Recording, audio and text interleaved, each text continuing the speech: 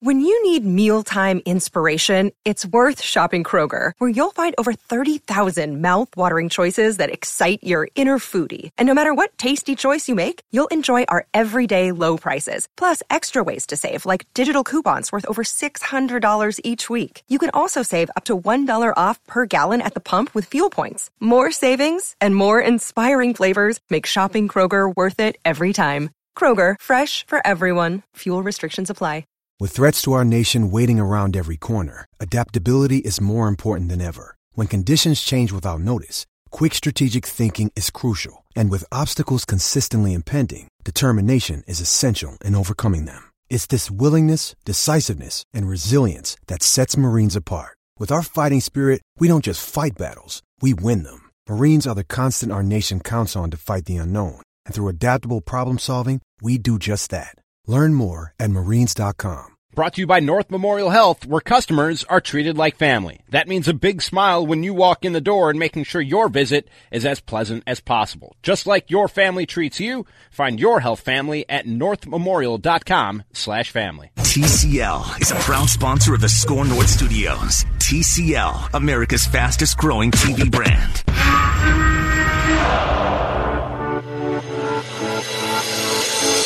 It's Purple Daily. How do you feel Kirk Cousins played today? I think there's some plays he'd rather get back. I don't think we helped him a lot today. That was Mike Zimmer's assessment of Kirk Cousins. Usually the less he says about Kirk Cousins, the more unhappy he is with the performance. Matthew Collar, Sage Rosenfels, both of us yesterday were in Kansas City at Arrowhead Stadium. I have another wound from watching a game with Sage after I was attacked. When Kirk Cousins slid 2 yards short of a first down on third down, I was hit with a hat, which I believe breaks press box decorum rules, Sage. Well, it was a very frustrating play. Yes, it was. At least I didn't throw the hat at you. I took it off my head, and I guess I hit you with the hat. I would call it a smack. I was smacked. That was a frustrating play. And did I hit you on the pass interference on Treadwell that ended up being called back? The offensive pass. I feel like I hit you on that one too, or something, or maybe I just yelled in the press box or something. I don't know. I think you did. It's very quiet up there. You did make contact. There was contact. I looked at the replay review. We reviewed it. We sent it to New York. Alberto Riveron said you did make contact with me after that play. And there was another one when Stephon Diggs was super, super wide open, which you also may have. Or maybe that was another game. It was a frustrating game all around, and in particular offensively, it was frustrating. And the O-line didn't play well. Kirk didn't play well. Being 5 of 15 on third down's not going to get it done. And you're running the football. I really expected there to be more than 4 rushing first downs in the game by the Vikings. Yep. And and the quarterback throws for 50% and 38 passes for 220 yards. That's not very good as far as your yards per attempt and those types of things. And it seemed like a lot of those yards came on screens, to be honest with you. Those are probably the best plays the Vikings ran yesterday, something that we talked about a lot last year. They should run more of, and they've had a lot of success on those things. But you got to have a quarterback that can throw down the field and make plays to your receivers, and they were not hitting them yesterday. And because of that, the Vikings lost a game that I think they should have won. They were in my opinion, they were the better football team. They did not play better, but they were the better football team yesterday. Going against the Chiefs and Matt Moore, their backup quarterback who's been on the team for 2 months. And the Chiefs made the plays down the stretch when it mattered most. So I have a list of potential overreactions. I made them in my long drive back from Kansas City this morning. And so if I'm a little edgy, Sage, it's because I woke up at 5 and drove 6 hours today. So forgive me.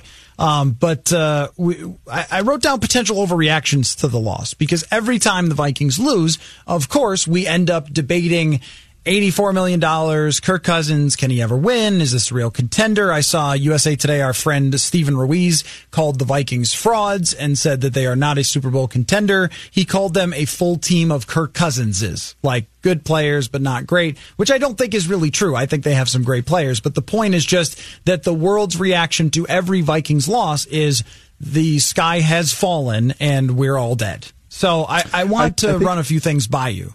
Go ahead. Okay, go ahead. I was going to say, go I ahead think everyone has. I think a lot of people nationally have very high expectations of the Vikings, despite the fact they went 8-7 and won last year. Yeah. So but I think people look at them as this team that a couple of years ago made this run, and now they should be Super Bowl contenders because they've signed all these guys back, and they should be there.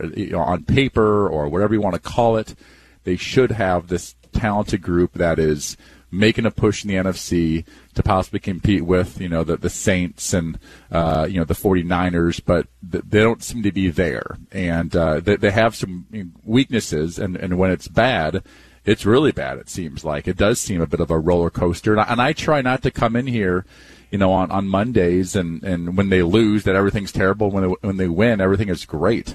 I try not to do that. But it does seem like when they lose, the O-line and Kirk play poorly, average to poor, and that cannot happen in the NFL. You just can't have a quarterback not play well. You can't have an O-line not play well if you expect to win. They have to play at least good. They don't have to play great, but at least good. And I think it's a fundamental football thing, and I'll get to the overreactions in a second, but I think it's a fundamental football thing, whether you talk to people who played in the NFL or you talk to NFL coaches or NFL fans, the person who's sitting in the very last seat at Arrowhead Stadium, who we were above in that press conference. I think that is the highest up I have ever been in my life, is all amazing. The way there. Yeah, I took a picture view during the game and put it on Twitter yesterday. Incredible view. And I was lucky in the fourth quarter. My son was sitting in the 15th row in the lower level. I went down for the fourth quarter and got to see the end from the field, and that was a great experience too. So I got the best of both worlds yesterday. But yeah, that press box, that view was absolutely phenomenal. But something that anyone in the stands or us in the press box or the coaches down on the sideline knows is when you talk about what you expect out of good quarterbacks and great quarterbacks is when you get the ball at the end of the game with a chance to go win, and you do it. And this Minnesota Vikings team, since signing Kirk Cousins, has just not done that. I mean, there have been numerous opportunities over the last 2 years to say, you know what, we're going to go win this thing. We're taking home a W tonight no matter what, because we've got an opportunity here. And it hasn't happened. And yesterday, when you have 2 shots at it for Cousins and you come away with 9 yards on one drive and -7 on the other, so 6 plays, 2 yards, and 2 punts in your big opportunities to go win, it's very much reflective on the guy getting the ball. I mean, a lot of times quarterbacks will tell you, hey, the win-loss record has a lot to do with who you play, who plays around you, all those things. But if there's one particular moment that you can isolate and say, hey, this is on you, go win this game, that's the situation. And if it was just yesterday, I might say, hey, look, the guy's playing great this year. These things happen. But in Green Bay, he throws the pick, loses the game. In Kansas City, he can't move the offense at all. They punt it away. They lose the game. And there's so much of that it's hard not to look directly at one person and say, man, what would our record be if you just maybe hand it to Dalvin or threw it out of bounds or handled that situation right? What would our record be if you could lead a drive to the other 30, which is not a high expectation for a quarterback against a defense that is not super, super good? And that's where I think that the criticisms of Cousins are very much fair. Yeah, it's the crunch time stuff, and we've talked about multiple times. Kirk Cousins. When I need a good Kirk Cousins, it's in the red zone. It's at the end of the halves. It's on third down. It's those plays, the first and second down plays. A lot of quarterbacks can do a pretty good job on those plays. It's how does he do on third down? How does he do in the red zone? How does he do at the end of first half and second half? And I think I saw the stat in the last 2 years when the Vikings have been losing going into the fourth quarter. They are 0-10-1. Yeah. Yep. He has not one time brought this team from losing by 3 points or 2 points or 5 points to come back and take the lead and win the game in 2 years, in a year and a half now. It just has not happened. Again, we don't want to blame everything on the quarterback, but that's just a fact. And that did happen before. That did happen when Case Keenum was here, or even when Sam Bradford was here. There were some games where they were losing and came back in the fourth quarter and won, and it has not happened. And we have many times discussed, how do we judge Kirk and his performance and, the signing and all these things. But it's for those moments. It's for, that was the, he's the guy to get us over the hump. And the guy, that means to win those close ball games, and to take a, 9 or 10 win team and make it a 12 win team, and they can win that tight playoff game because we're going to be losing sometimes. And we've been waiting for that to just happen, and it just continually doesn't happen. And that is the most concerning thing about that, is that the pattern is so long now that, we're hoping there's a game where they're behind by 10 and they go in the fourth quarter and Kirk says, all right, guys, I'm going to carry us on the back. Let's go do this thing. And they go 2-minute drill and he's up and down and brings the Vikings back. And all right, that's why we got him. And we haven't seen it yet. So and, it's discouraging. If we go through the last 2 years and just look at him as a Minnesota Viking under similar circumstances, at Los Angeles, he plays a great game on the road, prime time, has the ball in his hands with a chance to go tie, and is strip sacked because he did not step up in the pocket. And then we have... Which you can blame on the offensive line, and that's where a lot of times things go. It's but the O-line's bad, right? So anyway, continue. Well, right, and that seems to be a persistent theme, even though there's been improvements on the offensive line. If it's even not good enough for one game, it seems like it's just over because of that, and that shouldn't be what happens with your franchise quarterback. So you had Los Angeles, that happens. In Chicago, gets the ball back, and they've got a chance to go tie the game. Late, he throws a pick six. They have the ball late with a chance to go beat Seattle, and is strip sacked. And the Seattle takes it in for a touchdown, or to go tie Seattle. He strip sacked, takes it in for a touchdown. They lose 21-7. And then this year, Green Bay, he ends up throwing it away. And then yesterday, picks up a total of 2 yards on 6 plays.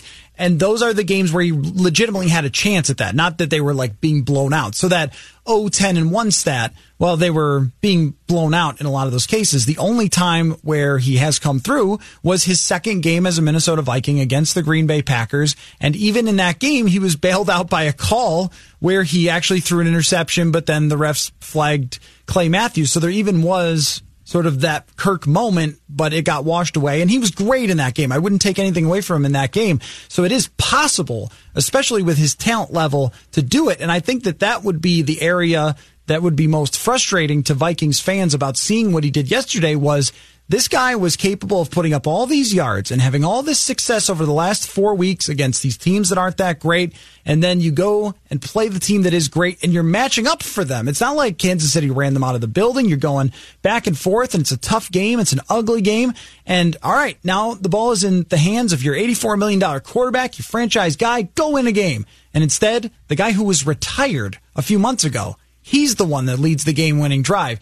That is a tough pill to swallow. And that was my first overreaction, Sage, to ask you about is it an overreaction to say, I just don't think it's going to happen with this quarterback, that he is going to be the guy you can trust at any point with the ball in his hands late when you need a big scoring drive. Well, and there was times they were ahead yesterday at the end of that game, and they have a chance to not go up 2 scores, and that does not happen. And then the Chiefs end up tying the game up, and then obviously taking that lead at the end. Yeah, Matt Moore, he's got I don't know, what was that? Was that third or second and 24 or something like yesterday, and he hits a Travis Kelce on a dagger route.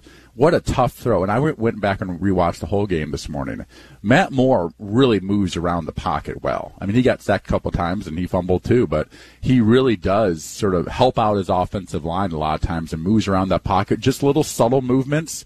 And he did that on the on the throw to Kelce yesterday, and that was a huge play in the game. That was a clutch play. That play means 10 times as much in the fourth quarter at that moment than it does in the first quarter, and that's where stats sort of lie, because they're all sort of treated the same. But those yards and at that moment really mattered.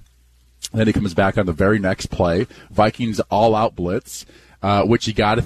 It's not a surprise they did that.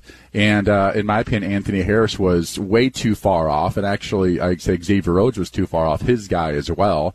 And they sort of gave him that short, quick throw. And that's usually what's going to happen on an all-out blitz. We'll get into this maybe at some point. But Anthony Harris is about 10 yards off, 8-10 yards off. And it's 3rd and 4, whatever it was. And And you got to be right up on them. You got to make them hold on the ball just for a second so your guys can get to the quarterback before he can throw it. And so then he misses the tackle and, boom, in field goal range. So Matt Moore, clutch yesterday on 2 huge plays. And when you thought they were out of field goal range and the Vikings got lucky with the fumble, he comes up huge. And Kirk, again, has not done that in his time at the Vikings and really hasn't done it too many times in his time in Washington before that. Yeah, and it's part of the conversation is you expect that your quarterback, who is your franchise guy that you paid for to bring here and be above average, will be able to overcome when things don't go right for him. When Pat Elflein is picked up and driven straight back into you, that you have some pocket presence and you can find a way out of that and make a play. You expect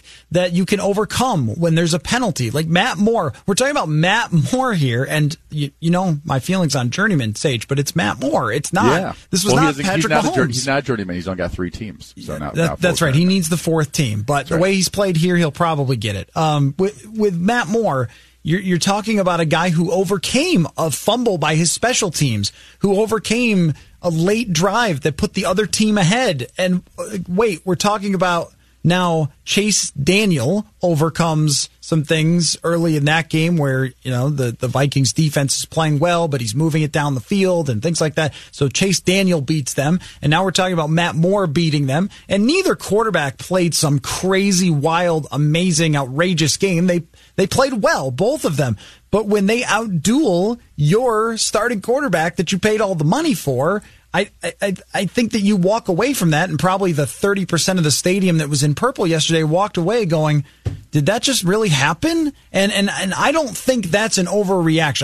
I don't think it's an overreaction to walk away and go, is this quarterback ever going to get that moment or get that game where it's on the line and he brings us back to win, or he does something majestic, makes a great throw down the field or something against a good team, because he just hasn't been able to do it. It just doesn't. But Matt Moore did that yesterday. Again, not just those 2 plays. He hits Tyreek Hill down the right sideline, gets pressure in the pocket. And by the way, Kirk was getting some pressure yesterday, right up the middle. That was where the Vikings really lost on the offensive line in pass blocking. It was right up the middle. Either guard, center, all 3 from time to time, got beaten. But sometimes there'd just be a little push in Kirk's face, and it would cause him to sort of short arm it, and the ball would sail and go over a lot of guys' heads. Same thing happened to Matt Moore, and he throws a strike to Tyreek Hill for a huge play late in that ball game in the 4th quarter yesterday. So you have to hit the guys that are open.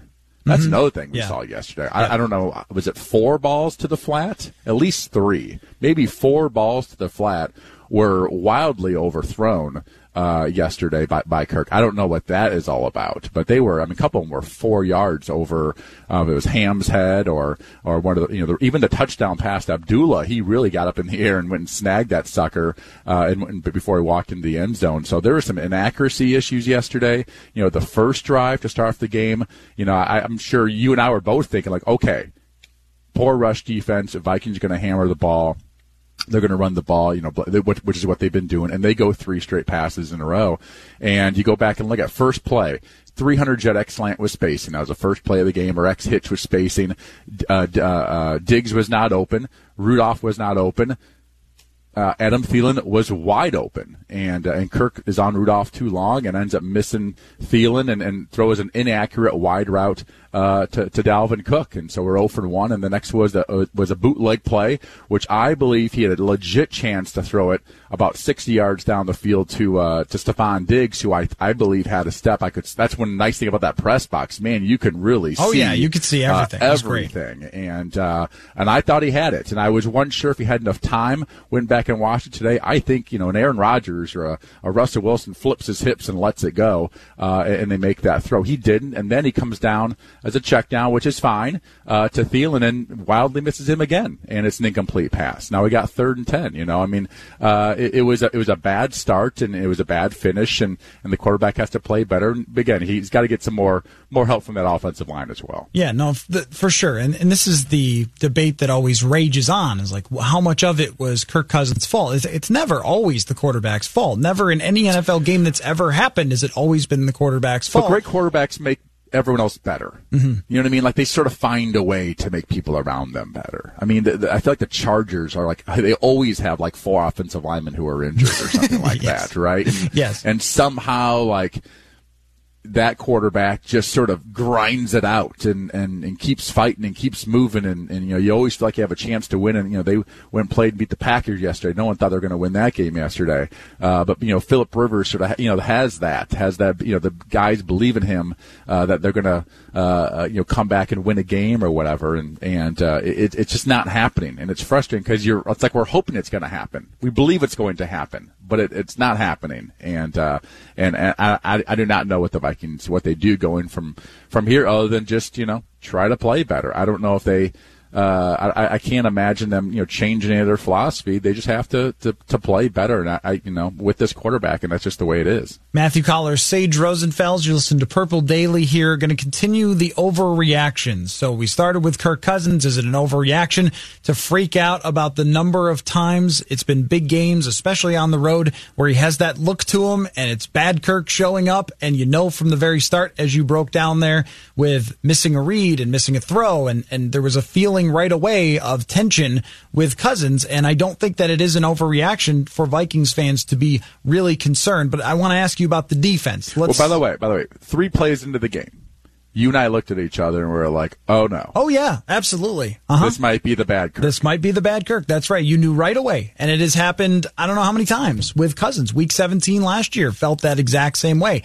So I don't think it's at all an overreaction. If you're walking out of that stadium in Arrowhead, or you're shutting the TV off after that game and saying, this is going to happen in the playoffs. Like, this is going to happen in a Week 17 game for the NFC North, potentially, or something like that. And that's the expectation now for Vikings fans, is when the situation is big, that he's not going to come through. I don't think that's an overreaction because we have a body of work. The defense, though, we need to discuss next. Matthew Coller, Sage Rosenfels. You listen to Purple Daily on Score North. North Memorial Health has over 400 care providers. That's right, more than 400 care providers and more than 6,000 team members that are dedicated to keeping you healthy. North Memorial Health is proud to partner with the Minnesota Vikings as they work to make Minnesota the healthiest in the league. They're more than a team at North Memorial Health. They're your family. At North Memorial Health, customers are treated like family. Your health family is more than a tagline. It's a commitment to delivering unmatched customer service. That means a big smile when you walk in the door.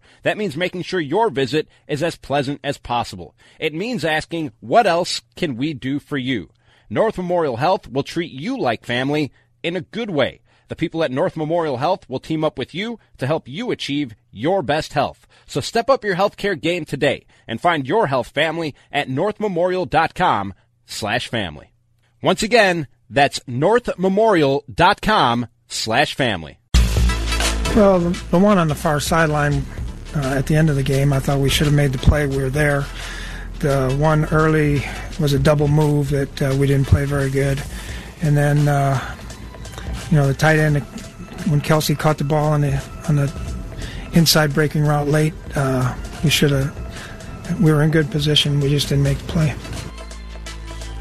Mike Zimmer there, back here on Purple Daily. Mike Zimmer talking with the media as we spoke there and it seemed like he was continuing to be very frustrated as he was yesterday. I mean, his demeanor was very much annoyed, and you could see why from a lot of different perspectives, but it starts with his defense. And my experience, Sage, is that when the offense fails, Mike Zimmer will have a lot more to say post-game than when the defense fails, because he is mad. And I think that he's justified in being upset about how some plays went down. I also think that this defense should not have been expected to be number one in the NFL, because that's how defenses work in the league. Like, you have number one year, and then a year or two later, you're nowhere close. And that's the Bears. From last year, the Bears are unbelievable on defense. And then the next year, they're just pretty good. And that is basically what we're looking at with the Vikings, that opposing teams can come up with game-winning drives. They can move the ball. The Vikings do not get very many turnovers. And we are looking at a defense, in my mind, Sage, and this is where you could tell me if I'm overreacting. You're looking at much more of a fringe top 10 defense than a dominant number one defense who can carry you if your offense doesn't show up.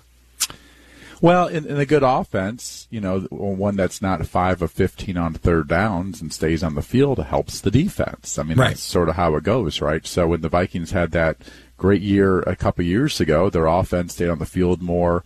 They were better on third downs. When Teddy was here before that, a few years before that, and their good season, the same sort of thing. And the defense was like, man, this defense is great. Well, they're more rested. Their team has fewer attempts, fewer chances at moving the football. All those types of things add up to a better defense. And Vikings not saying the offense is not helping the defense, but the reason they don't create turnovers is because they play a lot of defenses, but mostly they play either straight up man-to-man or they play what I would say some sort of cover 4, which in cover 4, it's 4 guys deep, basically the 2 corners and the safeties. And the underneath guys are basically man-to-man. They are chasing. They have to cover a lot of space because there's only 3 guys basically down there. And so there's this sort of man technique, even though you call it a zone coverage. So everyone is always chasing and not always looking back at the quarterback on those traditional, the old Tampa 2 teams, but also the teams that play a lot of cover 3. Everyone drops to their spot, and they're not really matching the offensive personnel, and they're still continuing to look back at the quarterback and read the quarterback and drive on the football. And so you break on balls, and also there's tip passes, and more guys have eyes on it to catch those things instead of, again, chasing and having sort of your back to the quarterback and not looking at the quarterback. So that's the reason it's like their style of defense does not help with the turnovers. So, but does that make sense? No, that absolutely makes sense. My question, the follow-up, was going to be, should the Vikings then try to be even more aggressive because they have the personnel to make plays? Is there a case to be made that they should go out and try to take more risks because opposing teams are getting yards on them? They're getting 11, 12, 13 play drives pretty consistently. And since Case Keenum was able to do it the first half, since Matt Stafford was able to do it, since these quarterbacks who are good down the field are taking advantage of Trey Wayne's one-on-one, should we be talking about, hey, can you try even harder to take risks that might pay off or they might hurt you, but you're kind of getting hurt anyway? Well, I think that in man coverage, the Vikings are getting beat. They're getting beaten man coverage more than they should, and that's supposed to be their specialty. That's why they draft the high corners. The corners in the first round is because they play so much man, and both Trey Waynes and Xavier Rhodes, and they're getting beat a lot in man coverage, and good tight ends will beat sometimes a safety or a linebacker in man coverage as well. So their favorite type of defense isn't dominant, is sort of not their strength. I wonder if they'll go back to a little bit more forms of zone or try to blitz, but then maybe play some zone behind it so those corners aren't left out to dry because they're not having some of the success they had in the past. We talked about Xavier time and time again on this show. He just doesn't have that speed to keep up with the really fast guys. He's good at the jam, and he's good sort of playing cover 2 because he's sort of up in there and he has help over top, but he's been struggling. And Trey Waynes, some games he seems like he plays well. In other games like this one, he got beat a couple times. And one was a double move, is a hitch and go, and the other one was just a straight go route. And he was there, but again, didn't make the play, and Tyreek Hill made that play. So it's tough when you are a defense that's designed around having great corners, which is why you draft great corners, but then the corners aren't playing great. Yeah, it makes everybody else not look as good. That's right. And the way that I described it earlier today was a domino effect. And just thinking, if you don't have Rhodes playing the same way as he used to as an island corner, then you have to help Rhodes. And if you're helping Rhodes, you're taking away from helping Waynes. And then the weaknesses get exposed, which seems to be what opposing teams are doing. The Vikings rank right now 19th in opposing quarterback rating. So how well the quarterbacks are playing in terms of rating against them. Just ahead of them is the New York Jets. Just behind them is the Detroit Lions. And that's pretty concerning, I think. I also don't think that's an overreaction either to say, when 2 backup quarterbacks can beat you and other teams have moved the ball pretty consistently through the air on you and you have the 19th best quarterback rating against, it's pretty hard to say as we go down the stretch here, and Russell Wilson is coming, Dak Prescott's no joke, you have Aaron Rodgers still on the way, that you have to rely on the offense going toe-to-toe with these other good quarterbacks because the Vikings defense is just not going to completely shut these teams down as they have in the past. And by the way, the two backup quarterbacks who have played well, Chase Daniel and now Matt Moore, these are veteran guys, been around the league a long time. And Mike Zimmer's been around the league a long time. His defense has not changed a ton. They play a lot this man. They play a lot of, that cover four, as I was saying before.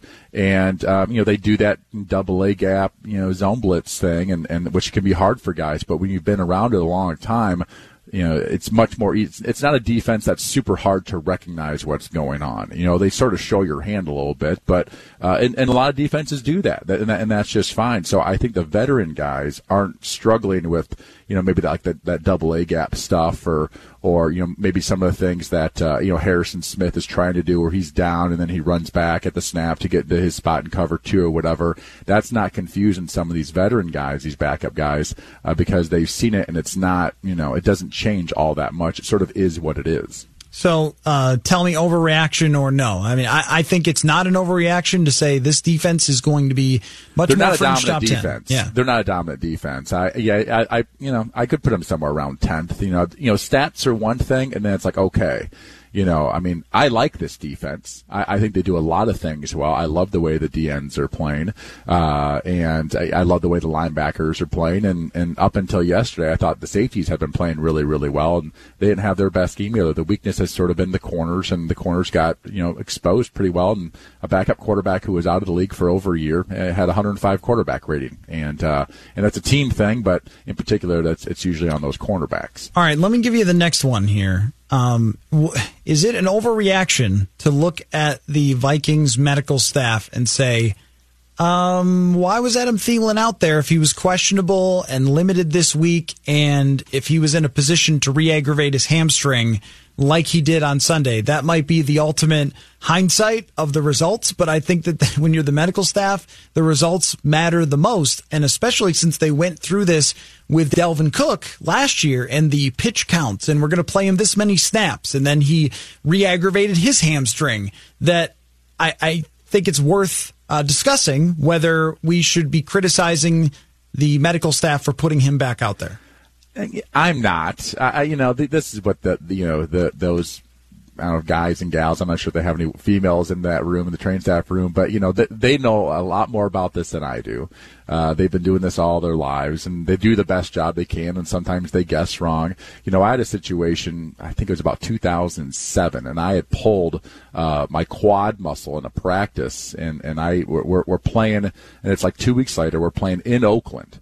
And, I practiced all week, and, it felt better, and warmed up before the game, felt good. And, you're going pretty quick and trying to sort of test it. And first play of the game, rerun a bootleg, and I re-pulled a hamstring, because there's game speed is just a whole different deal. Mm-hmm. And when you're so hyped up and all those things, you just go, your body is just more intense, and I think you go, faster, that fully 100% thing, and bam, first play of the game. And now I somehow sort of made it through the game.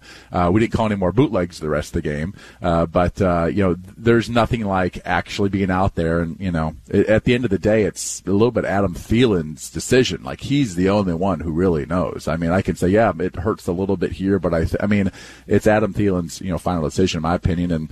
And the trainers do the best job they can. And, I'm not going to put any of that on Shugs and the crew. I think those guys do a pretty good job. Well, I appreciate the job that they have, and I understand limited knowledge of Adam Thielen's hamstring, that they would know a lot more than I do. I think that the parallel to what happened last year with Dalvin Cook would make me wonder, since they kind of messed with that one and put him out early, and that ended up biting them, I wondered if they would be more patient with this one, and they weren't.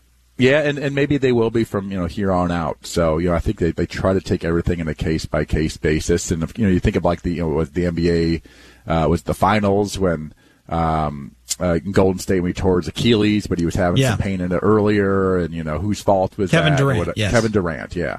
And so it's sort of like that. The real problem is, well, it's two things. It's one, the Vikings are down a player, so now they're playing with 45 instead of 46, and obviously they're down a receiver and one of their best players, but they could have had somebody else signed up from the practice squad or dressed somebody else instead of him, so that hurts for that game. And then the fact that you're probably, it's not going to help him play the following week. when you need to pull something, maybe another week of total rest and rehab would have helped it. So it's sort of a, it's really twofold. It's for that game and possibly the next game. We'll see if Adam plays down in Dallas this Sunday. How much of a problem do we think that's going to be if he doesn't? This wasn't on my overreaction list, but it's sort of an offshoot of, Stephon Diggs is a true number one receiver in my mind and has proven that over and over again. And from my eyeball, he was certainly open on a number of occasions yesterday and could have had a much bigger day with some throws in his direction. So he can handle what they throw at him, and BC Johnson's a nice player. They have other weapons. It's just not the same when they don't have Adam Thielen in there, and I think we did start to see that yesterday. Yeah, I cannot believe he had one catch for 4 yards yesterday. Yeah. I mean, when he is the number one guy, it's him and Thielen. This is a future overreaction, so don't go crazy. Yeah, I mean, that shocked me. Yeah, me too. I said they have 1A and 1B, and Stephon's been super hot lately. And then he goes into this game, and 1A is out after the first series, and then he gets one catch for 4 yards the whole game. Like that completely blows my mind. That somehow they you got to think that more of the reads when they were this read's going to be Adam first, that those would flip and go to Stephon Diggs first, and so that was very surprising in the game, and I'm looking forward to watching the coaches sort of coverage and see if they were doubling him a lot and just going to take him away. But Adam Thielen is such a good player. It really does hurt this football team when he's not there. I like what BC Johnson's doing as a seventh round guy, as a rookie. Laquan Treadwell had obviously a really nice game yesterday. That's stepping it up when your team needs it. I'm going to give him props for that. He stepped it up yesterday when his team needed him. But those guys are not Adam Thielen, and he is a special player. He's a special player in the red zone. He has a way of getting open. He's special on third downs. He makes the quarterback better. And if he doesn't play this week, that is a big blow to the Vikings offense. All right, let's take a break and let's circle back to Stephon Diggs. Not specifically about him, but what I want to know is, did the Chiefs figure something out against the Vikings offense? We're going to discuss going through the potential reactions and overreactions from yesterday's Vikings 26-23 loss to the Kansas City Chiefs. Matthew Collar, Sage Rosenfels will be right back. Here you listen to Purple Daily on Score North. Football fans, it's Mackey here for Federated Insurance. You might not know this about me, but I've been a business owner a couple different times in my life. I can relate to the roller coaster ride, the never-ending sea of problems to solve, the exhilaration of those incremental wins. If you're a business owner, I recommend getting to know Federated, which has over a century of experience in protecting businesses and making them as successful as they can be. You want a company like Federated standing behind your business. Visit federatedinsurance.com to find your local representative. Federated Mutual Insurance Company. It's our business to protect yours. Jonathan here with the Score North download. The Score North Podcast Network consists of more than a dozen shows, from Purple Daily and Raised by Wolves to The Scoop with Doogie and Royce Unchained.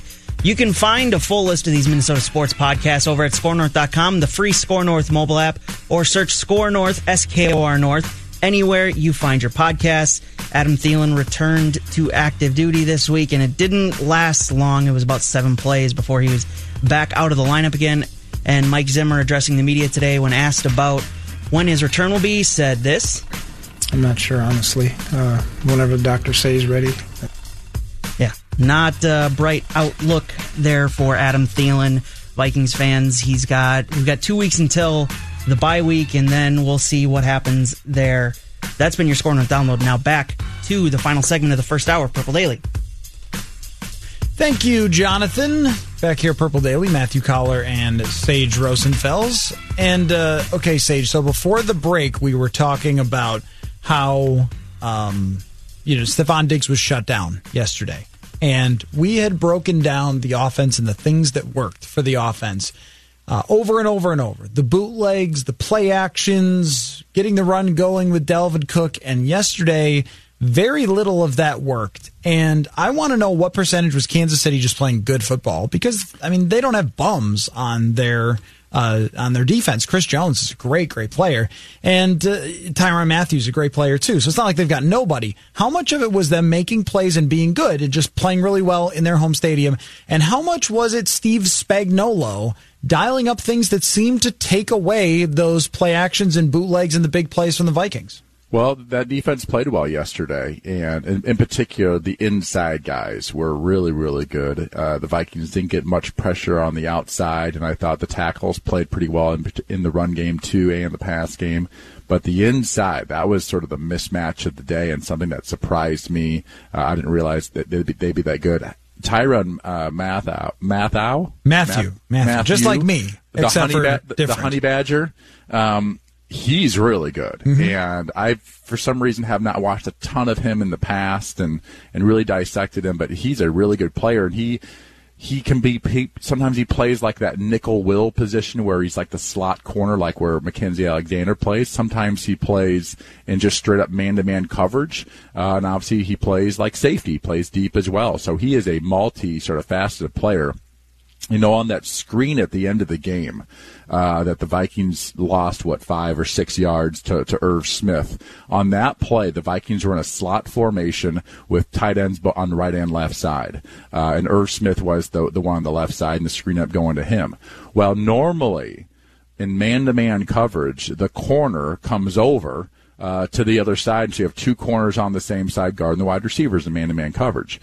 In this situation, the Chiefs played man-to-man coverage, but the corner did not come over. He stayed to the quarterback's right side because Tyrann Mathieu can play man-to-man coverage. At least they thought he could well enough. I don't know if it was BC on the inside or Treadwell, but they thought he could match up well enough in man-to-man coverage. So you got a guy who can tackle, a guy who can sort of play in the box almost as a linebacker, can play middle of the field, but can also guard a receiver in man-to-man coverage, which defenses don't like to do with their safeties if possible. And then a lot of times screens versus man-to-man coverage are bad because the guy's just sitting there waiting, on the tight end, and that's what Sorensen did yesterday. So he plays a role that when you have a guy like that, you can do other things with your defense to sort of help you cheat. And so they played well yesterday. The Vikings didn't play really well either, but I do think the Chiefs did, do a lot of good things. In particular, the middle of that defense was outstanding yesterday. So just called this up. Chris Jones, who was coming back from injury, he had been out a little bit for the Chiefs. He got 7 pressures and 3 run stuffs on the day in only 45 snaps. Yeah, I mean that is a heck of a day. A monstrous performance against a Vikings offensive line that cannot handle any beast inside, and it has just been true for I don't know how long now. I mean, even when they were better in 2017, it was still a weakness when they would face someone like Cam Hayward and he would blow through Nick Easton and get into the backfield, or when they faced Fletcher Cox in the NFC Championship game. Hicks is a tough guy, had been a tough guy on the inside. Yep. From Chicago. Yeah, that is a weakness right now, a big weakness in this Vikings offense, and it was exposed on Sunday, and again, something that they're going to have to try to figure out. I don't know how you help those guys or do certain things, but, everyone has to play better. You're always going to have weaknesses on your team and weak spots, and that's just the way the NFL goes. But, we talked, you brought up earlier about, run game, play action, bootleg, those types of things. The play action game yesterday, sometimes the deep stuff's not always open. Teams play their safeties really deep. They play things deep to short, keep the ball in front of them. The linebackers play it soft, and those checkdowns, those 3-4 checkdowns that were missed in the flat, those are huge. A lot of times those are on 2nd down and 10. If you hit it, you got maybe 5-6 yards, changes 3rd down a lot. Now we're in 3rd and 10, and we all know how bad the Vikings are in those really 3rd and long situations. And so, the quarterback has to play better too, and hit those guys when they're open. That those incompletions are really unacceptable. Matthew Collar, Sage Rosenfels here on Purple Daily every Monday and Wednesday from 2 to 3. And if you missed any of the show, make sure you go to Spotify, iTunes, wherever you get your podcasts. Just type in Purple Daily, and you can find us, or at scorenorth.com. Okay, Can I say one thing real quick? Yes, you may. We talked earlier about when I hit you. Yes. When Kirk slid. It's quite hard. All right, 3rd and 4. I hit you with my hat. I was stunned. All right. And he slid a yard short. Or I did nothing. I was just sitting there. The whole crowd sort of couldn't believe it. Yeah, and I think actually Kirk got up and looked over the 1st down marker, and I think he even couldn't believe it. We all do those things. They happen, like a bonehead thing. You want to go out there. They tell you to slide all the time, but that football is such a situational game. You have to have in your mind 3rd and 4, and when I take off, I'm a diving for this 1st down, and I've got this like sort of belief that slide yesterday is sort of the same reason Kirk rarely brings the team back in the fourth quarter. Yes, it's like I the agree. same thing. Yes, I agree. And I don't know how that like bleeds down to the rest. Like if I'm, Elfline, or if I'm Stephon Diggs, or if I'm Riley Reif, and everyone has to do their job. But when your quarterback slides on 3rd and 4, a yard short, that's like an injury that hurts. You know what I mean? Like, why did he do that? And then that I feel like somehow sort of bleeds to why it's not clutch at the end of the game. And if that was just one bonehead mistake, like in a big game on the road, then you would go, oh man, rough one. That's going to be in the blooper reel. Sorry, bud, but it's kind of a theme. And when I played, my probably most famous NFL play is when I was with the Texans and I tried to go for it and got helicoptered. But I was like, I had that mentality. My mentality was always, I think it was because of the, fighting to try to stay on the team or to be on the team, of, earning the respect of the guys around me. And I never felt safe, safe sliding. I always thought somebody was going to take my head off because now I'm completely unprotected. So I almost always dove. And I think the guys on my team appreciated that. I think they actually said, you know what, we got a quarterback out here who, and I ran some option in college actually, but I have a quarterback who will, put his life on the line basically, or his career on the line to get that key first down. And again, it didn't happen yesterday, and I always felt that was maybe in my best years and the teams that where I had the best relationship with the guys in the locker room. That type of stuff was part of that reason. And there's a look to it, there's a feel to it where something is going to happen that makes no sense and is bizarre. And I compare it to when you're driving and you're sort of off in the clouds and you run a stop sign or a red light and you go, what did I just do? Like, I would never. I'm a good driver. And that's how it feels sometimes with Kirk, where he throws it backwards to Latavius Murray. He throws it backwards the one game against the Jets. There are plenty of times where we've seen him just do things he would never normally do. The pick 6 against Chicago last year was an easy read that he makes 100 times out of 100 correctly, and that time he didn't and just flung it. So it's 99 out of 100 then. Well, this is not math radio. Okay. But yes, fine. 90 so out of I think 100. it comes down to this thing that is uncoachable. It is actually, I don't even know if you can improve on it, is this thing called awareness. Yeah. And you know who has awareness? Harrison Smith. Yeah, that's why he's always around the football. He's just so hyper-aware and instinctual. And Kirk is not super instinctual, super always aware. And the players who are, they just sort of are. And that might be developed when you're like 5, 6, 7 years old in the backyard. I don't know. I think some people have it and some people don't.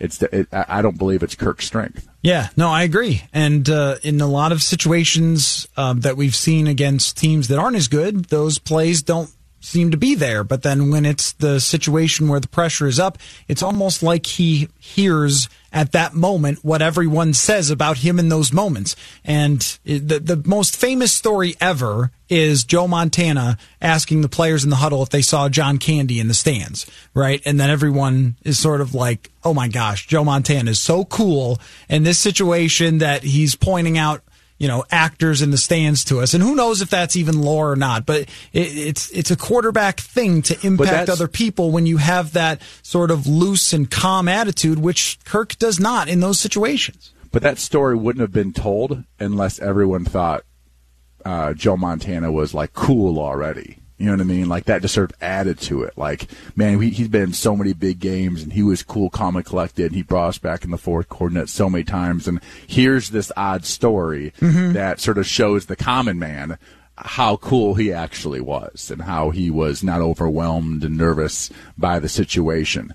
And, and I saw, by the way, Matt Moore yesterday. I've always liked the way he plays because he has what I call a sense of urgency. The way he walks from walking around the sideline to where he's on the field, he has this sort of energy he gives off that I think is sort of infectious to the guys around him. And I think Drew Brees hugely has that. Tom Brady is more like sort of cool, but I like those guys who have that sort of like they're just in a little bit of a hurry.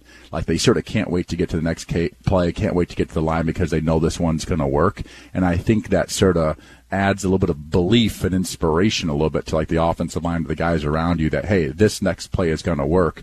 And, Matt Moore's mostly a backup quarterback a lot of his career, but I've always thought he played when he's playing good and when he's really going and his teams are playing well, he sort of brings that sense of urgency to the table, and I think it is infectious on that football team. Okay, saw yesterday. You have 1 minute to give this answer, and then we have to wrap up. And if you go any longer, I'm going to hit you with a hat. Okay.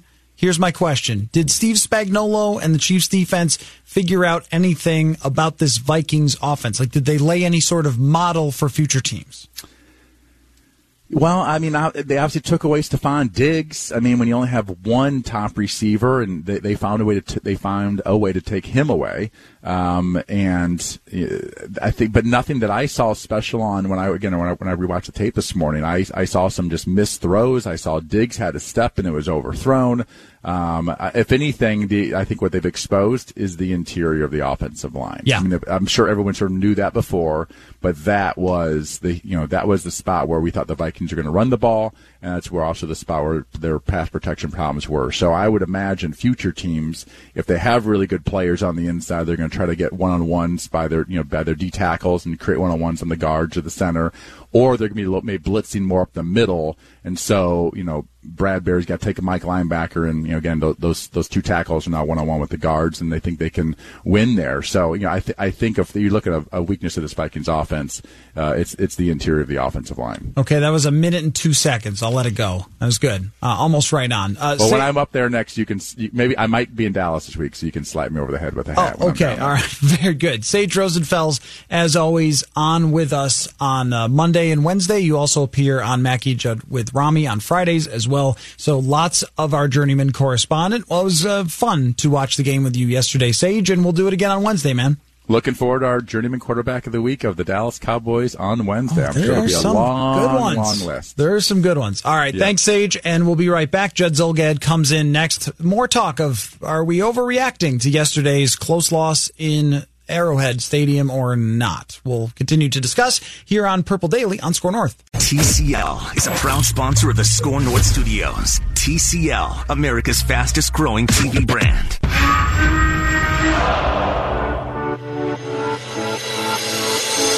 It's Purple Daily. 3rd and goal. Cousins has time. Fires. It's caught for the touchdown. B.C. Johnson on the receiving end, his second of the year. Quick snap. Cousins has time and a lot of it. Fires, and it's caught by Treadwell inside the 40 and the 35.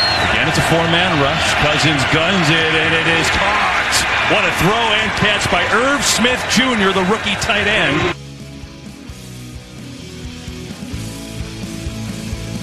Okay, back here on Purple Daily, Matthew Collar, Judd Zulgad. I still smell like meat from Kansas City. How great is that stadium, by the way? It is. Is it not fun? It's not the easiest to get inside of or get close to. Sure. And let me just say this real quick before we get into overreactions or not overreactions here to the loss yesterday by the Vikings, is Arrowhead is outside of the city, and you have to drive. Like, there's no... You could take a train or you could take buses or anything else. Like, you have to drive and park in these massive parking lots. And what ends up happening is there's one road to the stadium and everyone gets packed and is pushed way back. And we're 15 minutes away from our hotel to Arrowhead Stadium, and it took an hour. I went through the same thing the year that I went. Yes, sir. So we end up having our Lyft or Uber driver, whatever it was, pull up near the parking lot, and we jump out in traffic, then run and go, that sort of thing. And then we get close to the stadium and we ask a stadium employee, which direction is the media gate? Is it left or is it right? Circular stadium. This should be very easy. And the polite person says, oh, just go to the right there. It'll be on your left, which is where the stadium is. Like, of course it's going to be. But no, it wasn't. It was actually left, and we walked the entire circumference of the stadium. So I saw every part of Arrowhead Stadium, and I'm not complaining because it was a nice day, and it was really cool to see the crowds. There were tons of Vikings fans there. I mean, tons. And you know what? Good for them. Yeah. Vikings fans travel really, really well now. Definitely. And it made for a great atmosphere for the Vikings. It was weird to see that there were third downs where it was really loud, and Vikings fans were making a lot of noise, and they were doing skull chants and everything else. And everywhere I went, every barbecue place, and we did frequent, there were just tons of Vikings fans everywhere. So it made for a really cool trip. It was worth it. It was great. But, of course, the Vikings did not come home with a win. And I made a list. I just made a list of overreactions. How about we do this? Since I had Sage break them down slowly one by one, I want to just give them to you, and you tell me overreaction or no. And then you tell me which one is most interesting to you. Okay? Is it an overreaction or not to say that we should just expect Kirk Cousins in big games to be bad Kirk? It is not. Okay. Is it an overreaction to say the Vikings defense is just not that great? Yes. Okay. Because, yes. Is it an overreaction to say the last 4 weeks before this of good offensive line play, we're fool's gold? No, it's not. And I'll tell you why. Keep going. All right. Is it an overreaction to say that the medical staff made a mistake by putting out Thielen, and they've kind of done this before, and it should be a little concerning? No, because it was a bad decision. All right. Is it an overreaction to say the Chiefs may have figured out something about the Vikings offense that now other teams can copy? Hell no, because Spags is a very good DC. All right. It's not. Okay. Which one of those sticks out to you the most? Okay, let me give you one quick thing and then give you the one that sticks out to me the most. The offensive line one to me is very intriguing because it's actually the run blocking that struggled, and that hasn't been the problem. Correct. So I'm confused by that. But the one that you gave me, overreaction or not, that I think is worth focusing on is the defensive one. Because this is, I'll start out by saying this. This is as, if you can consider me to be concerned, this is as concerned as I've been in a long time, perhaps ever since this team turned a corner under Mike Zimmer about the pass defense. Because all last week, Matthew, we talked about number 29. Xavier Rhodes, oh my gosh, they're going to pick on Xavier Rhodes. This is going to be a real problem. And I think our conversations were warranted. And then Andy Reid's like, 29, what are you talking about? 26 is right there, too. As far as the outside corners go, it concerns me. Listen, the 91-yard touchdown run was filled with mistakes, I'm sure. And I think most of them are eminently fixable. And one unbelievable block by Mitchell Schwartz. Okay, so I'm really not. And by the way, there have been times before where Zimmer's defenses have been susceptible to that type of run, okay? But they often come back and they're fine. The defensive one that really stops me is, what are we to make of the outside corners and the pass defense right now? I want you to guess, by Pro Football Focus's grades, where Xavier Rhodes and Trey Waynes rank in the NFL out of... Hang on. Is it 70 out of something? 79. Yeah, because you told me a couple weeks ago it's Give 70. me a guess. Where they rank Okay. out of 79 corners who play at least half the snaps. Oh, boy. Do a little math This is there. a fun game. Break Okay. it down. Rhodes, I'm going to say ranks 65th. And Waynes, I'm going to say ranks 54th. You are in the ballpark. Trey Waynes, as we here are today, is 62nd out of 79. Okay. And Xavier Rhodes is 70th out of 79. Ooh. They are two of the NFL's worst corners. Excuse me while I back away from the microphone. This year. And I'll give you, if that doesn't really make it hit home with you, okay. When opposing quarterbacks have thrown at Trey Waynes, they are averaging 11.5 yards per throw, which would put you in the Hall of Fame, and a 109 quarterback rating, which would be, really good. Yeah. Now, when they throw against Xavier Rhodes, they are completing 84.4% of passes with a 121.5 rating, which would be basically Aaron Rodgers in his best season. Okay. Not great, Judd. And here's the thing. I don't know how to fix it because the domino effect that we talked about yesterday after the game when I was on the phone in Arrowhead, that if you didn't hear it, you can check out on our Purple Podcast feed or at scorenorth.com. The domino effect of having Xavier Rhodes not be as good as he used to be is that all of a sudden you can't help Trey Waynes as much as you want to. And another part of this, and it's making the decision easy on whether to re-sign Trey Waynes, is that eventually, if you're around long enough, opposing teams will figure you out. And what opposing teams seem to have figured out about Trey Waynes is that if he's right on somebody and you throw it up in that area, your guy's probably coming down with it. He has never been very good at playing the ball, but now it seems like teams have ramped that up to 11. Right. Like, oh, we're going to go after this guy as part of their pregame scout. And I can't help but wonder, with Holton Hill back and Mike Hughes in the mix, if we see both of these guys start the whole rest of the way or not. Mike Zimmer is a very loyal person. These are his starters, but they are hurting the Vikings right now, and they rank 19th in opposing quarterback against as a defense, which is only slightly better than the Detroit Lions. So to backtrack, what is the Tyreek Hill 40-yard touchdown catch? A year ago, if I'm to follow what you're saying logically, a year ago Harrison Smith easily helps Trey Waynes because they're not concerned about Rhodes. Is that correct? But because there is concern about Rhodes now, he still tried to help, but he was clearly too late. I mean, sort of fundamentally speaking, yes. Like, okay. I don't know about that specific play. No, but I'm saying that's the type of play that got broken up a year ago, and you're like, oh, nice play, Trey Waynes. Harrison Smith helped out. That's what Harrison Smith does, and therefore what became a 40-yard touchdown, which was an incredible play, an incredible catch, falls as an incomplete pass, and we just assume that Trey Waynes has done his job. That's the type of play I'm talking about. Yeah.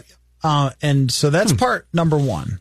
Part number two is that when you don't have interior pressure, the same type as you have in the past with Tom Johnson or Sheldon Richardson, that gives opposing quarterbacks an opportunity to step up in the pocket. And I think they've had that this year, whereas in the past they haven't. And there has been no real answer to that B-Rob type position on third down. Remember when they used to have B-Rob line up standing up? Yeah. And Zimmer has done it pretty effectively with blitzes a lot of times on third downs, and that's Harrison Smith's big sack. But at the same time, if you're got to rush 4 because of the situation, maybe they're spreading you out or something, then they just haven't gotten home up the middle, and that leaves opposing quarterbacks to be able to step up and complete passes. And that's a lot of what we've seen. And these issues, in my mind, Judd, and this is why I do not think it's an overreaction, these issues are just not solvable. I don't know how to solve them. Mike Zimmer can do whatever magic and voodoo he can to mix things up, but personnel is the biggest thing. It's the biggest thing that determines how good you are, is how good your players are. Mm-hmm. We've seen plenty of coaches, how about Matt Nagy, for example, look pretty smart when his defensive players are amazing, right? And, when Khalil Mack is sacking people and Eddie Jackson's picking off passes, he's like, yep, I'm a great head coach. And with Zimmer, I believe he's one of the best at scheming, but I don't think you can overcome two corners who are playing this poorly to be able to count on your defense. Like yesterday, I saw some people freaking out about the defense, and they gave up 26 points. But this is what you have, I think. This is what you have as a defense, is you will give up 26 points. And sometimes you have to overcome that as an offense to win. That is not what we've talked about in the Zimmer era ever. It's been, can you just do enough on offense to get 16 points and win 16-6? Like, can you do that? And I think there's been a change here. Yeah. Now, here's my question, too, though, is now the time, and we have certainly done this previously, but now more so than ever, is this the time that we do look back to the summer and look at salary cap decisions, which, by the way, I'm sure were very tough, and say that because of how who they brought back and how they spent that cash, that they essentially ignored areas that if they had paid attention to personnel-wise could have made a difference right now. And now the one thing I will say in their defense is I don't think anyone would have expected that Rhodes had to be cut. I thought he was declining. But traded. I didn't, yes, but, well, and here's the second question, too.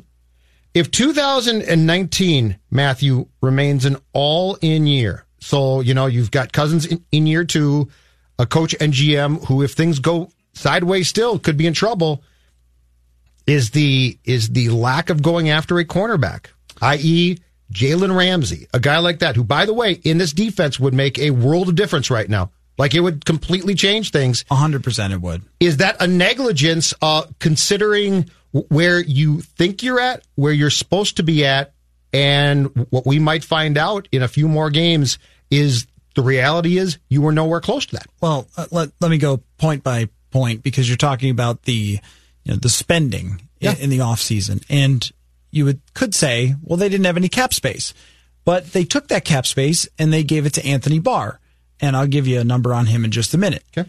And they were unable to spend on a three-technique defensive tackle like Sheldon Richardson. Shamar Stephen they brought back and talked about how much they like him, and that's great, but he ranks 60th out of 70 defensive tackles. Not great. Right. And so when you spend all your money on maybe a position that you shouldn't have or a player that you shouldn't have, I think that's worth questioning, to say, well, you could have come up with some more cap space, or maybe you should have allocated it differently. And right now, just going off Pro Football Focus grades, Anthony Barr is 28th out of 57, which is okay. It's not a disaster. He's got a couple of sacks, quarterback pressures. He is pressuring the quarterback at a very good rate when he rushes, as per always. He's the same linebacker he's always been. And that's in the middle of the league with a really nice skill set, but he's not ever at the top of the league since 2015, and they gave him the type of cash that you give to someone who is at the top of the league. Mm-hmm. With Xavier Rhodes, if there was an opportunity this offseason to trade Xavier Rhodes for a 5th-round pick, if you were really looking forward, and this is where Mike Zimmer's loyalty can sometimes get in the way, I think. If you're really looking forward and you're saying, what are my odds? Roll my dice here. What are these weighted? What are the percentages? If you were one of those cold, callous baseball teams that's like, we only judge things by Belichick, this percentage, that percentage, right? Belichick would have gotten rid of you. What was the percentage chance, after seeing him in minicamp, say, that he would be great again?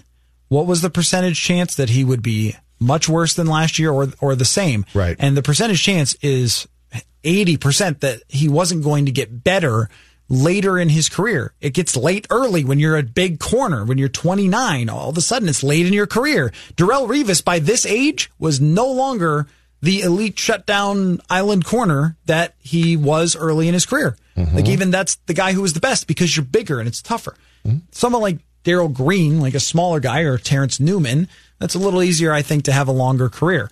But that was a bad bet to not dump that off on someone. Trey Waynes, there were offers for Trey Waynes this offseason. Courtney Cronin reported that. And Waynes has been an average corner at best for most of his career. They didn't take any of those offers. They re-signed Kyle Rudolph, who did what he's supposed to do yesterday, caught a touchdown pass and a good drive, right, but largely has not lived up to what he's being paid to stay around. And those are the decisions that throughout the offseason we had a lot of fun talking about, and it's fascinating. And a lot of them I said, yeah, you have to bring back Kyle Rudolph. Yeah, Barr is really important to this defense. But the results have been, well, maybe the allocation of those few resources that you had didn't go in the right directions. And so that's kind of the overarching, if we're going to ask, what would you question about how they approach things? Could they have done this? Could they have done that? We talked about Barr, though. Yeah, we did. In fairness to us, we talked about that, because that seemed to be, he was gone. And I really think that there ordinarily with some teams would have probably been a discussion of, okay, he's just gone. And then when he called up, you say, Anthony, I'm sorry, you're gone. But you know what? Let's play a quick game here called If Mike Were Bill. All right? If Mike were Bill, when Mike sat down with Cronin and I think somebody else at the league meetings in March, and if you recall all those quotes about, and people thought that he was slamming Rhodes, but he talked about how Rhodes hadn't played great in 2018 and I'm going to fix him, which to me was very much Mike saying, this is my guy. I can fix him. I can do it. If Mike were Bill, Bill would have talked him up, said, yeah, I still think he's got a lot left. He's fine, and tried to trade him.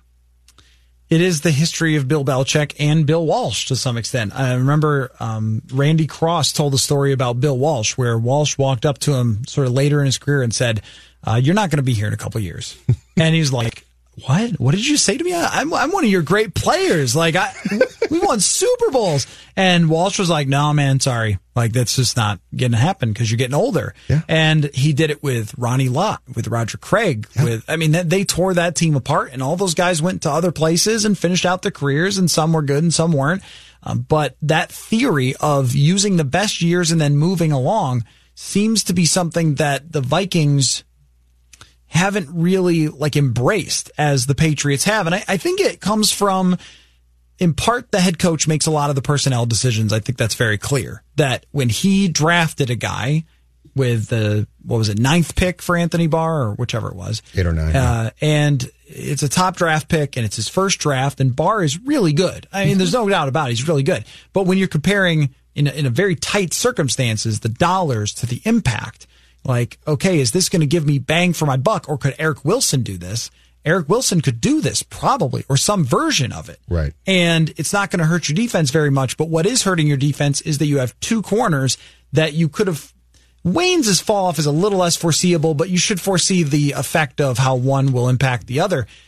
If you are able to replace on one side, you're probably talking about having a better pass defense at this point. But this thing of we're going to ride with Rhodes, we're going to ride or die with him, well, it's been on the die side too many times this year. This is true. And it started last year against the Rams, you said? That's the problem is this has been coming too. If this had just started, I don't know, let's take a pick of a game. If this had started 4 weeks into this year, I'd say, oh man, this is difficult to watch and it's tough. But you did see it coming. And so, but I don't recall a time since Mike essentially got the personnel in place that Mike wanted, which would have been circa 2015 or 16. And I don't recall a time that I've thought this pass defense is really not that good. Mm-hmm. Like they are really struggling. And by the numbers, they're 19th in passer rating against, which certainly does not point to a super effective pass defense. And they were able to get after Matt Moore a number of times, but they didn't get great interior pressure. And he was able to step up a number of times as well and make throws and get the ball downfield when he needed to get the ball downfield. I mean, these are things that we expected not to happen with this defense, but even with Everson Griffin and Danielle Hunter playing great, which Hunter, no surprise against Mitchell Schwartz, had his worst game of the year. But I just love watching Mitchell Schwartz. He's an incredibly good right tackle. But aside from that, I mean, those guys have been unbelievable this year. And Eric Kendricks is rated number 1 in the entire NFL by Pro Football Focus. He's been marvelous. He's been phenomenal. Harrison Smith made plays yesterday. He's been great. Anthony Harris had the worst play of his career yesterday, but that's, a one-on-one in that much space with a running back, it happens. But overall, he's been good. Mm-hmm. It's just that in the NFL, and Pro Football Focus studied this in the offseason, the corners and their impact on how good your defense is as a whole have the highest impact, even more than the edge rushers. The edge rushers are sort of like a feature, but shouldn't be the entire thing you build around. And the Chiefs defense last year is a great evidence of that. They had one of the top pass rushers in the NFL in Dee Ford, and they said, you know what, we've got to get better in the secondary and get Tyrann Mathieu, who played really well yesterday. Because they had a horrible pass defense, even though they had a great pass rusher. Right. Usually, opposing teams can overcome just a good pass rush if you're not covering people, and the Vikings have not been covering people. And I don't know when that changes. And that's what I want to talk about with you when we come back, Judd, is the schedule going forward and how does it look now? And of course, today. I am going to make Courtney pick the schedule again because it's great. Because one week it's 9-7, the next week it's 11-5. I'm going to tell you why I'm very concerned too. But no, do not. Not right now. No. But I'm going to tell you. Don't do it when we come back. Why I'm tease. Why there you go. incredibly. Oh yeah, I'm not going to do it right now. Okay. Oh no, you have to wait till we pay some bills. Okay. All right. But you're Judd, so if you say, I'm going to tell you why I'm concerned, it's like, well, that's not really a tease. That's just Judd. No, but there's something that really does. It's not going to keep me up tonight, but it kept me up part of last night. Okay. All right. When we come back, we're going to take a look at the schedule and how we view it now for the Vikings as we go forward here. They're 6-3 after a loss to Kansas City yesterday. We'll be right back here on Purple Daily. Still one here for a big game. Oh, look at this. Damian Williams.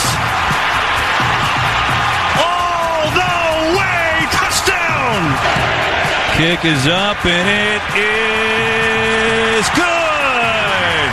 54 from Butker, and we're all tied again. Harrison Butker trying to be the hero. Game over!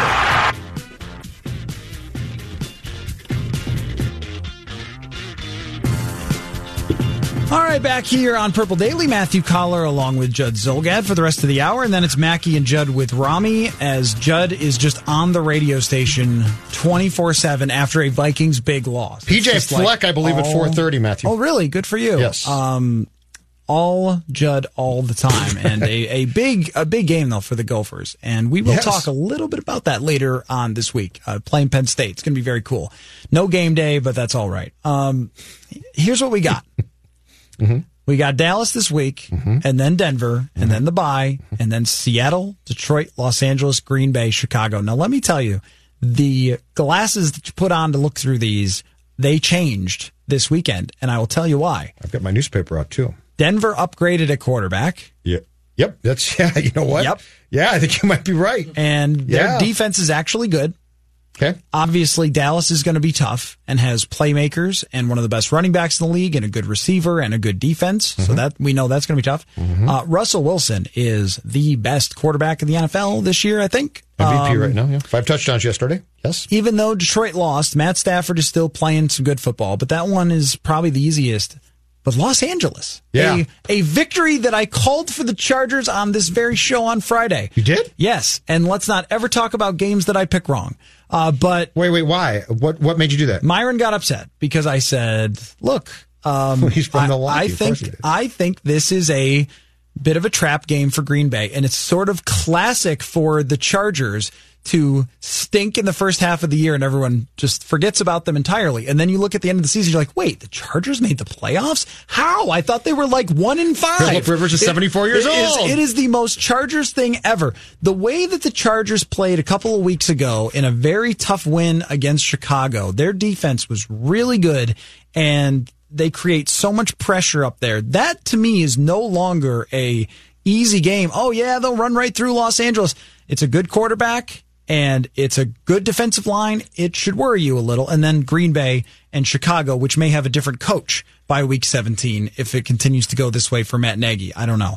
How do you look at this now after the loss to Kansas City? Yeah, I thought about this today. Let me just ask you a few questions. Number one. Okay. How many of these do you need to win to be in the playoffs or win the NFC North? How many do you need to win? How many overall? do you need to win? 2, 4, 6.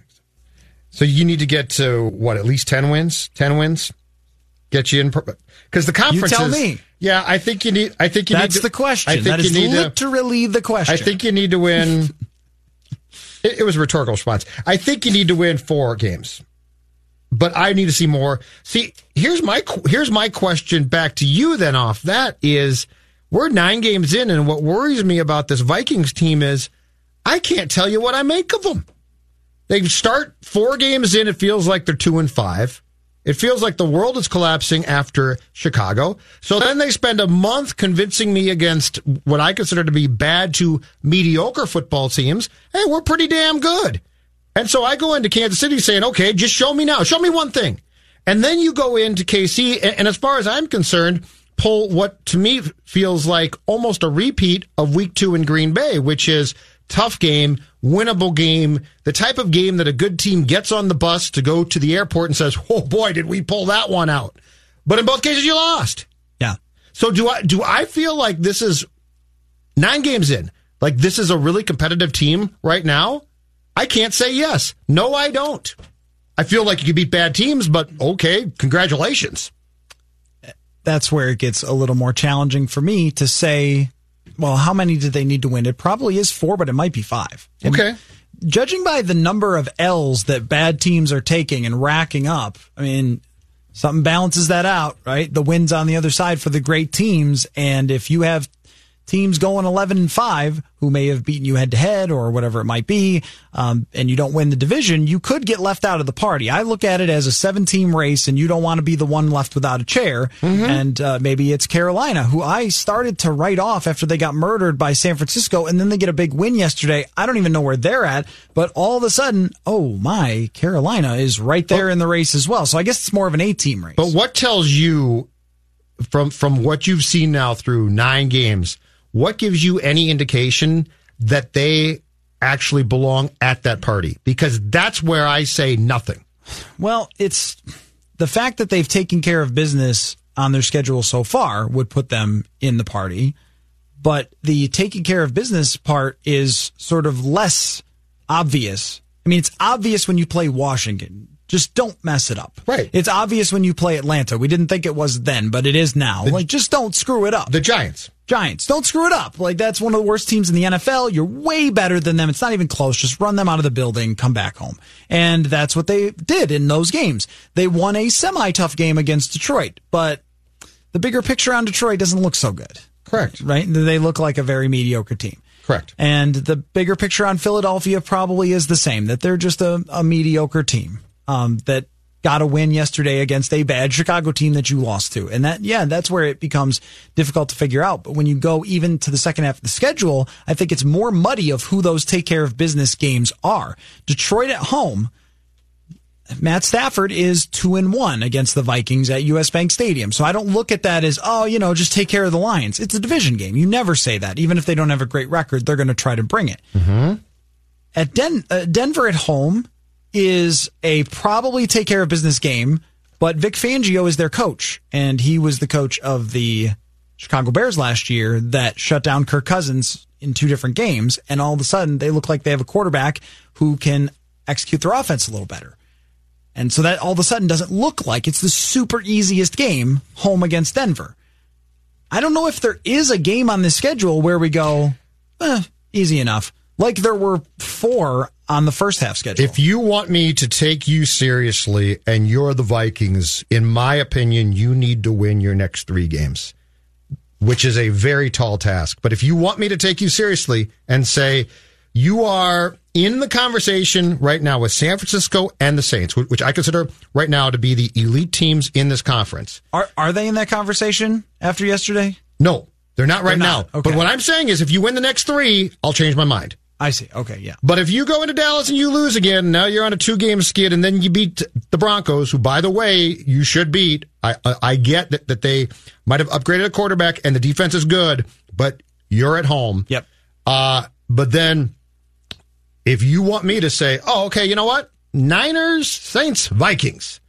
I need you to beat Dallas and Dallas in prime time, which Kirk has problems with. I need you to beat Denver at home, which you should do. And then I need you to come back from the bye week, go into Seattle, play Russell Wilson on a Monday night, and beat them. If you want me to include you now. They might need that just to be in the playoffs, because you look at the race now in the NFC, and everything just got way tighter. With that Carolina win, they're now a half game behind the Vikings. They both have 3 losses, but Carolina has had their bye, so they have 5 wins. And they are a pretty strong overall team. They're not as good as the Vikings, and I'm not sure what to make of their quarterback yet, but they can win games. And then you have the Rams, who are 5-3. Again, another team that's a half a game behind the Minnesota Vikings. And I think they're different now. Who are definitely different with Jalen Ramsey. And all of a sudden, the Philadelphia Eagles, who are not a great team and certainly don't have a good defense, but when they play Josh Allen and then Mitch Trubisky, not surprising, their defense looks better, but they're 5-4 now. And you're 6-3. You lose this game against Dallas, and all of a sudden, you are dropping back into the mix of this mud of teams. Like before, heading into this week, you had your head above water, and you were kind of looking down like, oh, it's cute that you guys are all fighting together. Exactly, Good for you. Yes, but exactly right. Now you're just barely got your nose up above the water saying, like, we're still good, we're still good. And that's how huge that loss ends up being, and especially if they can't come out of Dallas with a win, I think they really need to. I think you're right. They really need to, just for the race, because so many teams are out of it. Being 6-3 doesn't mean you're necessarily in the driver's seat. When you have teams that are 1-7, 2-6, Like just 1-8 to these awful teams. 6 wins. 6 wins. Tell me, as you go through the 9 games they played, of those 6 wins, how many do you say, oh, wow, really nice victory? Of the final schedule for the Vikings? No, I'm saying. What do you mean? I'm saying right now they've got so far. Right now they've got 6 wins. Gotcha. Which ones do you say? All right, if this was the NCAA basketball tournament, right? Right. Yeah, and quality wins. Quality wins. Which ones are quality wins where you're impressed? See, I'm going to have to ask to set like what the qualifications is for a quality win, because when you, I think they could be Matthew Collars. I'll say this. I would give them, I think, Detroit. You went into Detroit. Detroit's slinking back, but you know what? Let's just say they're not awful, okay? I'll give you Detroit. Detroit is 3-4-1. I understand that, but I'll give you Detroit. I'm giving you that. They have losses. That's all I can give you. They have a tie against the Cardinals and a loss against the Raiders. I understand that, but look, Atlanta now, does that impress you? I don't care what Oakland's record is. All I know is the game that we went to, the opponent that day was horse bleep, okay? I'm not giving you Oakland. I don't care what they're doing now. Yeah, on that day, they did not show up. They were a joke. They've improved, but they did not show up. Washington is a mess, a hot mess, and that's all they are. The Giants are a complete mess. I'm trying to give you one. I think Philly and Detroit are the same caliber. Okay. Like they're the same caliber of, let's do it this way. Like you would have like yellow, orange, red or something, right? Like a light blue is your cold win, which is against Washington and New York. So those don't even register. Atlanta too now. And Atlanta, yes. So that's 3 Atlanta's wins that are in the light blue. They don't even get into the yellow or red. And then you have, that's a D2 opponent. Yeah. The win against Oakland, because of how Oakland played that day, is still a blue win, even if Oakland's a 500 team. Correct. I think you get into the yellow orange with Philly because of the way you did it. Okay. Like Carson Wentz was playing well that day and you smoked him. Okay. And against Detroit, Matthew Stafford is playing well that day and you ultimately smoked them by 12 points and score 42 on the road. Those are both yellowish orange wins. But if we're looking for the red, I think it's probably Dallas, Seattle, and Green Bay those would be red alert, this team's for real type of wins. Mm-hmm. And how many of those do we think they're going to win? Now? Well, that's I've rethought that. Right now, that's why it's tough, because you've got primetime for those games. Yes. And all of a sudden, we have gone into this mode with Kirk Cousins where we can sort of predict, is it going to go bad Kirk? Is it going to go good Kirk? Is it going to be anxious or not? How about primetime increases those chances? Russell versus this pass defense right now. What are they going to do to change that? The only thing you can hope for some of these games, because the pass defense is not what it used to be, and that goes for Green Bay on December 23rd as well, is that the offense shows up and does what it's capable of doing, which is it's capable of being very, very good. Will it be very, very good against Dallas? Will it be very good against Seattle? Which, I mean, even Tampa Bay put up a lot of points against Seattle. Mm-hmm.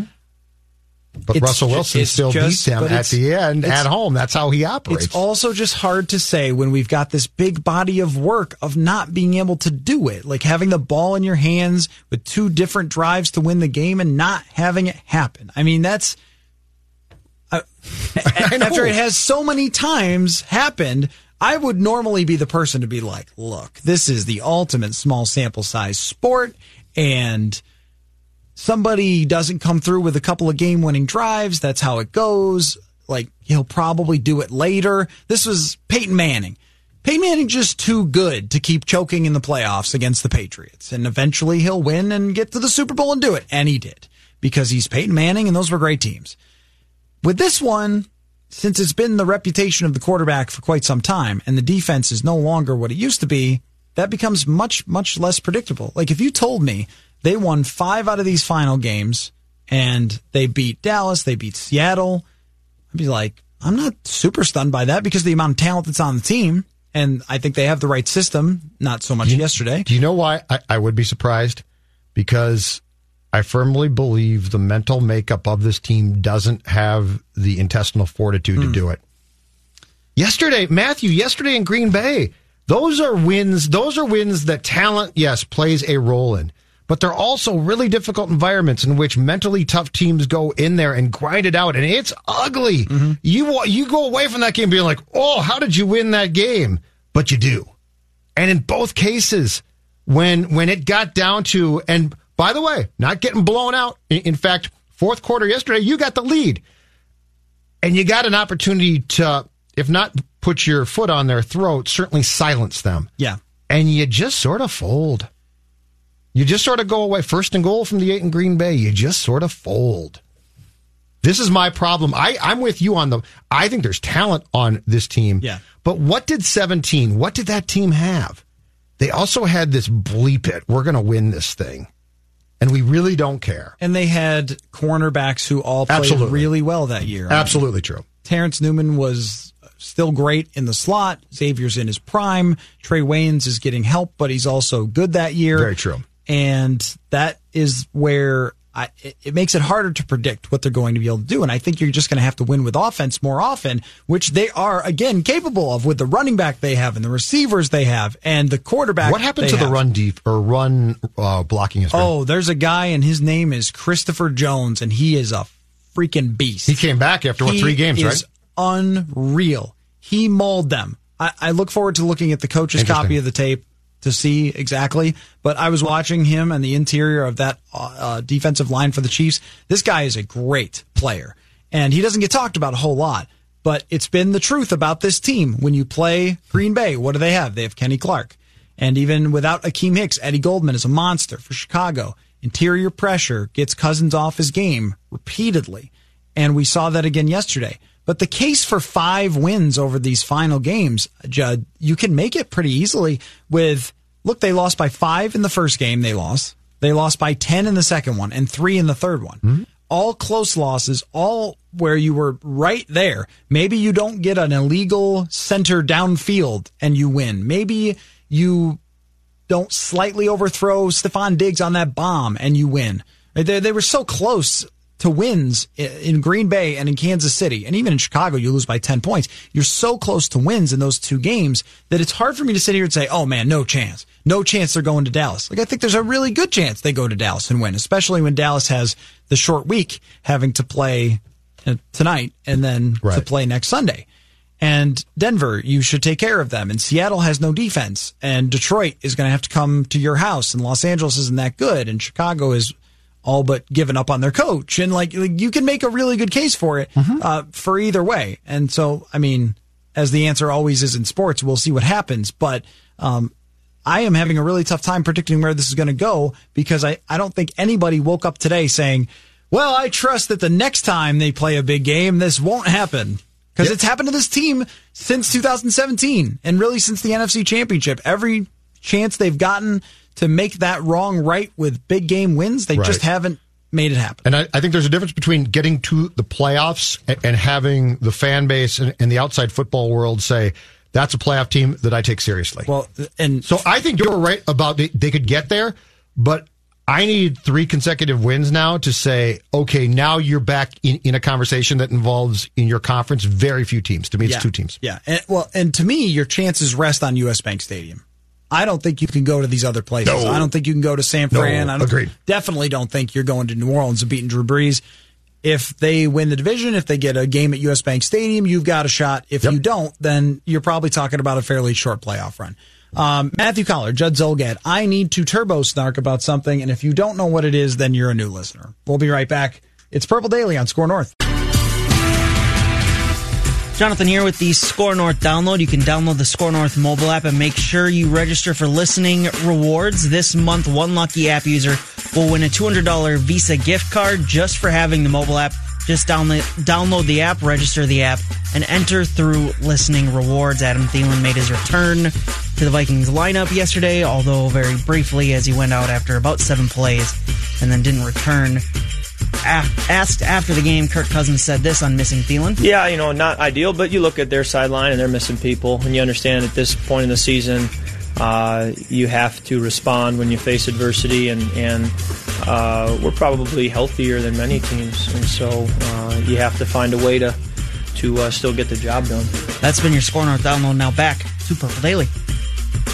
All right, you ready? You ready, Jonathan? Mm-hmm. You? Cue it up. Yeah. Let's go. All